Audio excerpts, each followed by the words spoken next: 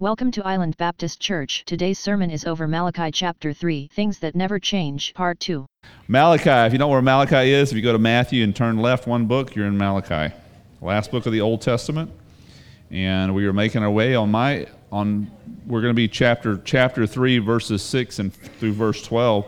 In my Bible, that's the last page and a half of the whole Old Testament. So we are really close to it. And I bet you wished I would skip the whole topic of giving, which is really close to the end there too, but not going to do it. And that's where we are. Last time we were together, we were looking at the fact that God never changes, and that's where we are going to be there in verse 6, Malachi 3:6, and three particular things that we can count on that never changes about our relationship with God. And one of them is the fact of God's passion for purity. He's passionate about it. He's passionate about our conformity to the image of His Son. It's His goal for us. He says, I don't know what the will of God is for my life. Well, watch. I know what it is. Watch. 1 Thessalonians 4:3-4. For you know what commandments we gave you by the authority of the Lord Jesus. For this is the will of God, your sanctification. That's right. So first of all, that you come to Christ, that you place your faith in God's Son, that the Savior becomes your Savior. It's not enough to know that He's the Savior. That's awesome. That's the first step. But now you got to take the second step, which is the most important one. You have to personally accept Him. Have you done that? So that's God's will for you, that you accept Jesus as personal Savior. But now, so what are you? You're a saved sinner, still living like the world. Well, now His goal for you is your sanctification, that you're clean up, that your heart changes, that the way you act and the way you think and the way you speak and the way you live in this world becomes, as it says there, sanctified, purified. What is God's will for my life? Well, I can tell you, most of the time when you're asking me that question, you're asking me, should I take this job? Should I date this girl? Should I don't know, go to Whataburger or McDonald's? I don't know. I would suggest to you that whatever that question is something less than the statement that God's making right here. It is something less important than your sanctification. I'm not saying it doesn't matter. I'm not saying it doesn't matter to God. I'm not saying that God's not speaking to that. I'm not saying that. I'm just saying it's something less. Because whatever it is, whatever happens, whatever those decisions are, the bottom line is your sanctification. He is looking for Christ's likeness in your life. That is His goal for you, our conformity to the image of His Son, as it says there in Romans chapter 8. So we looked last time at that and the fact that God is a refiner, as it says there in the first part of Malachi chapter 3. He's like a refiner of silver. So we're silver. He's refining us. What does it take to refine silver? A lot of heat. So as we said last time, and we need to understand, between where I am right now, where you are right now, and the better version of ourselves, there's a fire between here and there. You have to go through it. You have to. Not necessarily fun, but it is necessary. It is necessary. There's not another way to be sanctified. There's not another way, because this stuff has got to come out of my life. This stuff has got to be removed, and I'm not likely to let go of it on an easy way, so something has to pull it away from me, and believe me, the fires of life will definitely do it. The trials and tribulations definitely do. So last week, looking at that, the fact that God does not change in that, His passion for purity, and then secondly, this week, we'll be looking at the fact that He doesn't change with regards to His blessings upon those who give.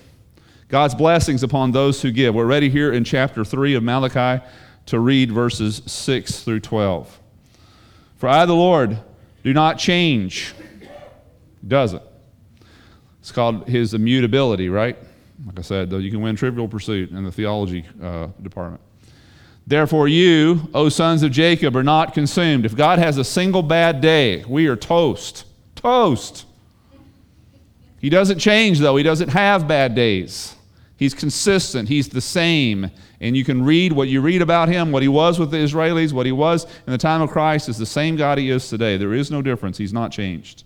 From the days of your fathers, speaking to the Jews, He says, you have turned aside from my statutes, and you have not kept them. Return to me, and I will return to you. There's the policy. It's that simple. We have questions, where's God in my life? Well, where are you? Where are you? Because I know what God will do. He doesn't change. It's our being all over the map is the problem. Return to me, I'll return to you. It's that simple. Says the Lord. But you say, how shall we return? He answers the question with a question, a very important one. Will a man rob God? The answer is yes, by the way, and like the stupidest thing that you could ever do. People do it all the time. As we're going to see, they do it all the time because they don't give back to him and they don't recognize that he owns their stuff and all those questions. But, you would never think of robbing people, especially with all the cameras that we got. I mean, really.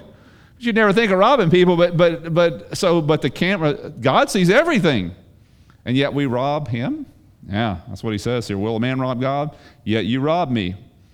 But you say, how have we robbed thee? In tithes and offerings. Simple answer. You are cursed with a curse because of what you're doing. Wow. I don't need that in my life. I don't know about you. You were robbing me, the whole nation, to bring the whole tithe into the storehouse. Here's the remedy. So that there may be food in my house. Test me now in this, says the Lord of hosts, and see if I will not open for you the windows of heaven and pour out for you a blessing until it overflows. Like I said, the changelessness of God does not change, that God blesses those who faithfully give. This is a principle stated here and multiple other places in the Bible, Old and New Testament. Then I will rebuke the devourer for you. So not only is he going to pour out a blessing on you, he's also going to, have you ever noticed that the paycheck goes up and the income goes up, but more stuff breaks? So effectively, the net gain is maybe zero or less. So that's what he's saying. I'm not just going to increase what you get. I'm going to decrease the stuff that breaks, if you will, the devourer, if you will. That it may not destroy the fruits of the ground, nor will your vine in the field cast its grapes, says the Lord. And all the nations will call you blessed, for you shall be a delightful land, says the Lord of hosts. Such an incredible teaching here. And someone asked me on my way through Malachi, whether or not I was going to teach on giving. And my answer was, I have to. I have to. Do you see these verses? I mean, it's some of the largest statements in the scriptures about money and about giving, and we can't just pass over and say, oh, well, that's not a highlight of Malachi. Oh, yes, it indeed is. And it's not our favorite thing to talk about money because so much of it is, because our hearts are wrong about it, honestly.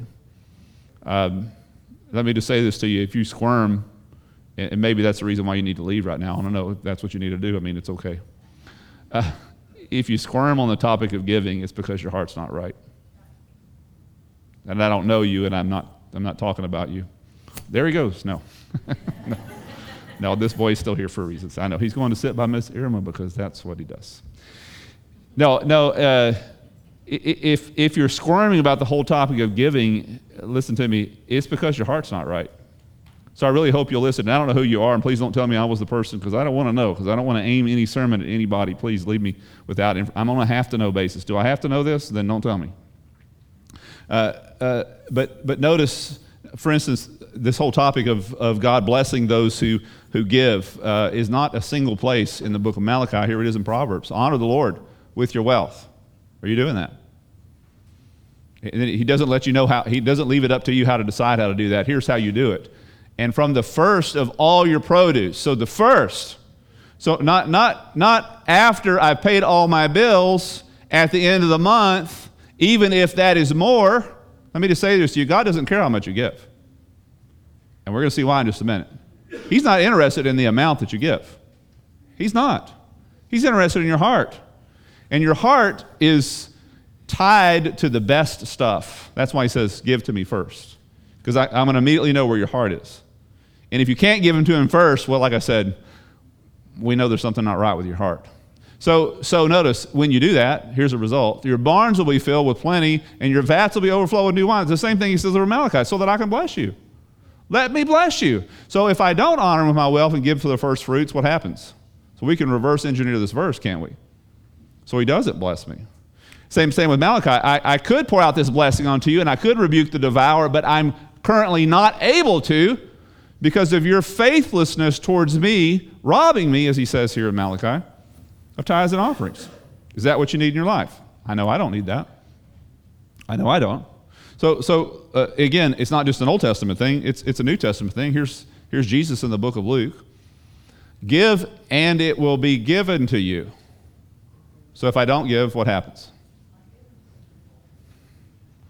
Like you want to put it, like I said, he's put me to the test in this, he says. This is a single place in the whole Bible that God says, put me to the test. He absolutely forbids being put to the test on any other thing. Scripture says that God is committed to your protection. So for that reason, do you go jump off a high rise? God's going to protect me. No, you're going to get to see God in about 3 seconds, and he's going to say, I told you. not to put me to the test. On the other hand, he says the exact opposite with regards to money. Put me to the test in this. Put me to the test. You already are by not giving. You're saying, okay, it says in the scriptures that if I don't give, that you won't bless me. So guess what? He's not blessing you. There you go. He passed the test. So give, and it will be given to you, Jesus speaking. They will pour into your lap a good measure, pressed down, shaken together, running over, for by your standard of measure, mark that carefully, it will be measured to you in return. So if your measure is cheap, your return is cheap. If your measure is chinchy, it's going to be measured to you chinchy. That's what you want. You make your bed, you get to lie in it, though. That's the way it is. And again, he says, put me to the test. I want you to underscore that, if you don't mind writing in your Bible. Because like I said, not one other place in your scriptures does God allow you to put him to the test. He forbids it on all other categories, with the exception of money, with the exception of giving, with the exception of finances. He will not, he says, put me to the test on this. All other subjects are taboo except for that one for him. So let's see what we can do to move ourselves toward being a faithful giver. Since God is faithful, since he promises to bless those who give, let's see what we can do to move ourselves to the place where we are one of those kind of people who are faithfully give. And so first and foremost, let me say this. This is not a financial issue. So we're talking about money, we're talking about finances, but it's not a financial issue. That's right. It is a heart issue. How you handle your money is only a symptom of your heart. That's all it is. It's a symptom. It's not a cause. Money doesn't cause you to be one way or the other. It's very interesting how some people get a windfall and they turn into this horrible, greedy person. Well, did the money make them a horrible, greedy person, or did the money only reveal that they were horrible, greedy persons? Yeah, you got it. They already were. They just didn't have an option. I don't have an option to be a horrible, greedy person when I don't have any money. But now that I've got money, you get to see what I'm really like, you see. The money didn't change me. Money only told you what was going on in my life, which turns out was not very good. It reveals what's going on in your heart. Money is tied to your heart. That's why God is interested. And hear me again. God is bent on us being holy, pure, Christ-like. That is God's goal for your life. He is not bent on you giving more money. But he knows that your heart, in many cases, is tied to what's in your wallet, so he's very interested in what's going on in your wallet. That's the reason why he's concerned about it, no other reason. When it comes to anything, especially money, your heart is the heart of the issue. Again, Jesus speaks on this topic, Matthew 6. No one can serve two masters, can't walk in two directions. Can't go this way with this one and that way with that one, for either he will hate the one and love the other, or he will be devoted to the one and despise the other. You cannot serve both God and wealth. Now, why does he put wealth there? Why does he put something else? Because he knows that that's the primary competitor. Our money, our income, what we want, what we don't have, that's the primary competitor with him. He knows that. It's the primary competitor for our hearts. He knows that it's the number one thing. Again, Jesus in the previous couple of verses says, where your treasure is, there your heart will be also. It's a heart issue. It's not a financial issue. It's a heart issue. You change the heart, you change the finances. Change the heart, you change perspective on money and on giving. The heart's corrupt, guess what? Money also will be corrupt. Heart is good, money will also be good. So we're not trying to change I said it earlier and it was brilliant, but I can't remember it now. A symptom, there you go. We're trying to change the cause. The heart is the cause of your problems, not your money. Not what you give and don't give. It's the heart. It's the heart. And the way we understand, listen, and handle money will have a profound effect on our life spiritually. Again, notice 1 Timothy, Paul speaking to this young protege. For the love of money, notice the love of money. Here, a lot of people misquote that. Money is not the cause of evil. It's your love of it. If you don't love it, right, there won't be any evil. But because you love it, it's causing marital problems. It's causing family problems. It's causing you to steal. It's causing this. It's causing that. It's not the money. It's your heart. Your money is inanimate. It's over here sitting in a bank, not hurting anybody. But it's when whoever gets it out of the bank and takes it and does whatever they want to, coming from their heart, you see. That's where the money, that's where you can see what's going on inside the heart. It's a heart issue. And the love of it. So the love of money is the root of all kinds of evil. By craving it, some have wandered away from the faith, pierced themselves with many pains. Is that what you want? I don't need that in my life. I don't need it. So because our hearts are at the heart of it, what do we need to know about money? I want to give you 3 short things this morning. I just love when preachers say that because it's never short. I intended it to be short, but I don't know if it turned out that way because we really want to make sure we spend some good time here at the Lord's table, remembering the Lord and His sacrifice. And so we have these elements in front of us, and I hope you're already preparing yourself for that time. So I want to give you 3 short things here to just start with, and the next time we're together, we're going to finish up this whole topic of money and giving and finances. So first and foremost, we need to understand this. This is just building a basis for us. And a lot of you already know this. Some of you don't, and some of you just need a refresher. But first and foremost, so that we get our hearts on the direction of being right with regards to money. Number 1 is we first and foremost need to know this, that none of it's ours. None of it. So we're not talking about the tithe or the offering. We're talking about all of the stuff that you think is yours ain't really yours. Never has been, never will be. It all belongs to God, not 10%, not 90% or whatever you're giving to God, I don't know. It all belongs to God. Look at this. The earth is the Lord's and all that it contains, the world and those who dwell in it. Solomon, as he dedicated the temple, says this about the offerings that they brought to dedicate, and tremendous amount of wealth that they brought to fund the cause of this temple and the worship of God. And notice what he says, but who am I and who are my people that we should be able to give as generously as this, speaking of God? Everything comes from you. We have given you only what comes from your hand. You're not, giving God anything when you give. It's already His. All of it. Let me give you an example. You go out of town for 5 months. You leave me your Mercedes. I'm going to cruise the whole island all the time with it. Now, I got a problem with the preacher to Mercedes, frankly, I do. So I wouldn't. You leave me your Volkswagen, and I'll probably cruise the island with it. So it sits in my driveway, and you tell me that when you come back into town, you're going to call me, I'm going to go to the airport and pick you up, and I'll give you your car back. So you're gone for 5 months. Sure enough, you call me. And I go and get you, and you get in the car and say, guess what? I've got something I'm so excited about. I have a present for you. You're like, really? And I said, yep, I've got a present for you. So we drive down into my neighborhood and we drive it to my driveway, and there's your car sitting in the driveway, but on top of the car is this great big red bow. And I say to you, I'm giving that to you.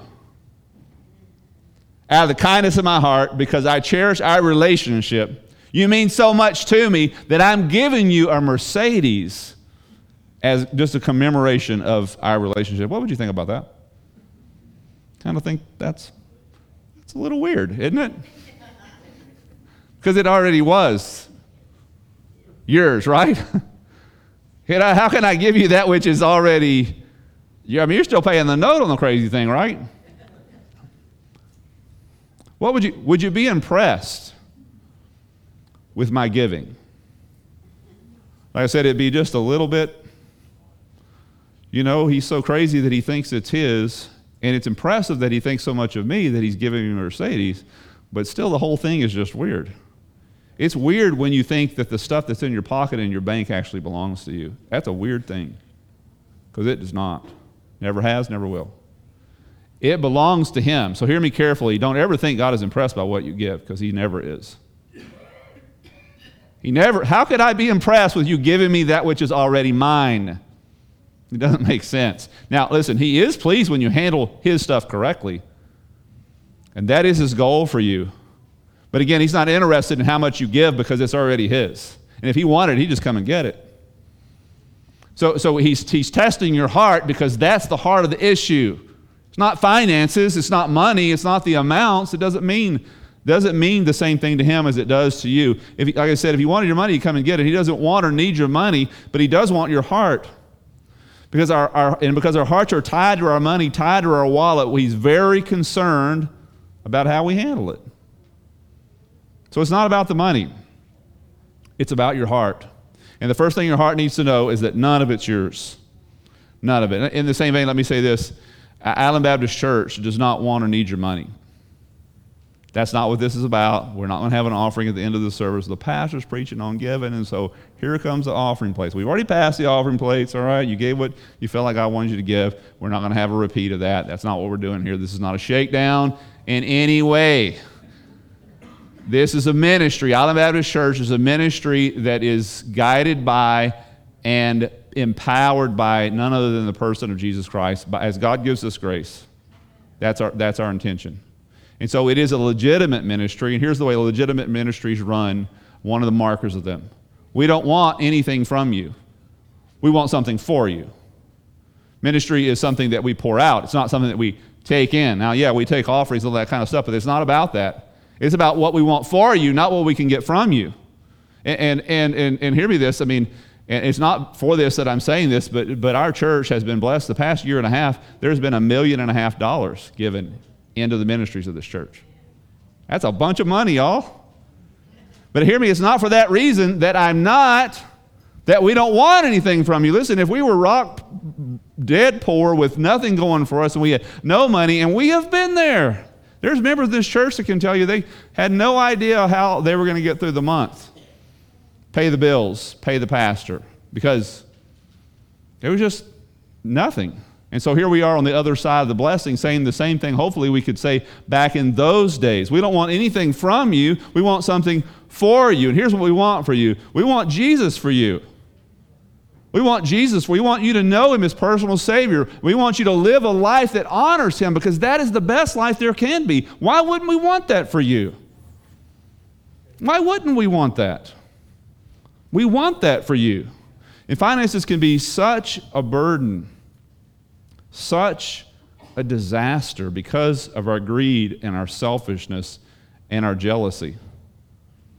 Finances, on the other hand, can be a blessing in such an incredible way that the money buys things that money cannot buy.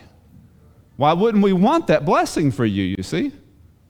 We want that for you. That's when we talk about finances. That's why we talk about them. So it's not the money, but it's the heart that revealed through the money that's the determining factor. So again, tell your heart, it's not mine, because it's not. Second thing you need to know, not only is it not yours, but it will be taken from you very soon. As a demonstration of the fact that it is not yours, you're going to lose all of it. Very soon. What do I mean by very soon? 90% of the people in this room will be dead in 30 years.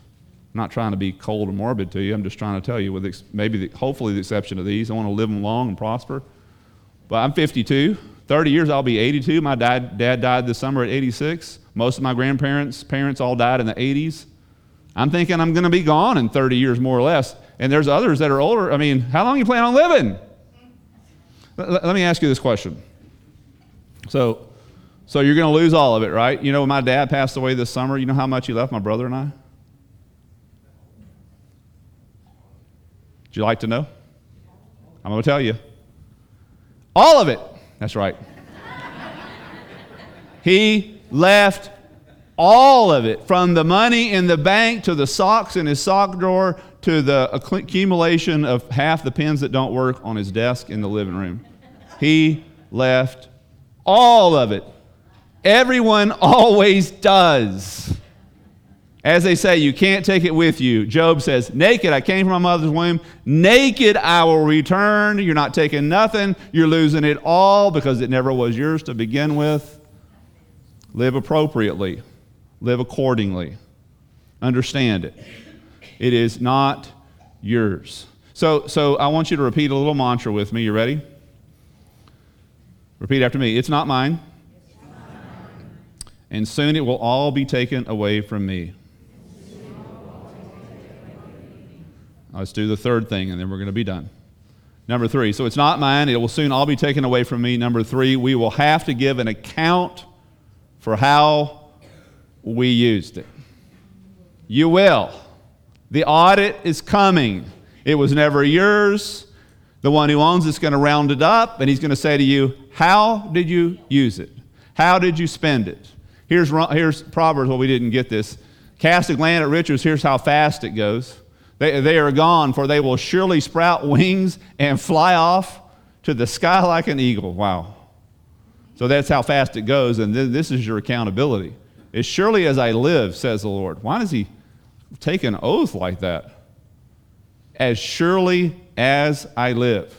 So you've been out all day playing in the yard, and you come home, and the first thing your dad does, stand up sternly and says, as surely as I live. Is this going to be a good thing? Is it going to be a bad thing? Is he serious, or is this kind of one of those lazy, easy days? I'm thinking he's pretty serious. I'm thinking he is. As surely as I live, says the Lord, every knee will bow before me. You got a knee? I have two. Every tongue will, both of them are going to bow. Every tongue will acknowledge God. So then each of us, how many of us? Will give an account of ourselves to God, says Paul. He's a Christian, right? He's speaking to Christians. He's not talking about paying for sin. Jesus has already done that. He's talking about a life that I've lived now past Christ, accepting Christ as Savior, being sanctified in that life, God giving me things, God giving me opportunities, God giving me money. I'm going to have to account for that stuff. It's over and over again in the Scriptures. I'm going to have to account for that stuff. So get used to these questions because you're going to be answering them someday. So I gave you X number of years. What did you do with them? So I gave you X number of opportunities. How did you handle them? I gave you X number of dollars. What did you do with them? Like I said, get used to those questions. So again, let's repeat our mantra and add the one more thing to it. Repeat after me. It's not mine. Soon it will all be taken away from me. And I will have to be accountable for all of it. So very true. So very true. Again, just like I said, we need to end and not go to our next point. But again, I want to reemphasize what we've already said this morning. We don't want anything from you. We want something for you. We want a life that you live to be blessed by God, to honor God. We want Jesus for you, and the only way you can have Jesus is by placing your faith in Him. You can't pay enough to get Jesus. We want heaven for you. We want eternal life for you. You can't buy that. Jesus says it very clearly here, Mark 8. What good is it if someone gains the whole world and yet forfeits his soul? How are you at gaining the whole world? You're a couple of dollars shy of that?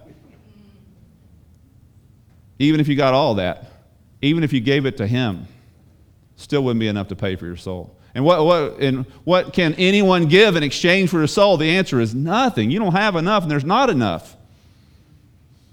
There's not enough. Jesus paid a price on a cross to pay for your sins, to buy your way in, a price you couldn't pay, a price you couldn't earn. He earned that for you. He offers it to you free, but you have to place your faith in Him. Have you done that? It's not enough to know that Jesus is the Savior. That's awesome. That's the first step. But you got to take the second step. You have to personally accept Him. Have you done that? Have you confessed Him as Savior over your life? Jesus, I trust you as Savior to me. Have you done that? There has to be that personal encounter. Again, we don't want anything from you. We really want something for you.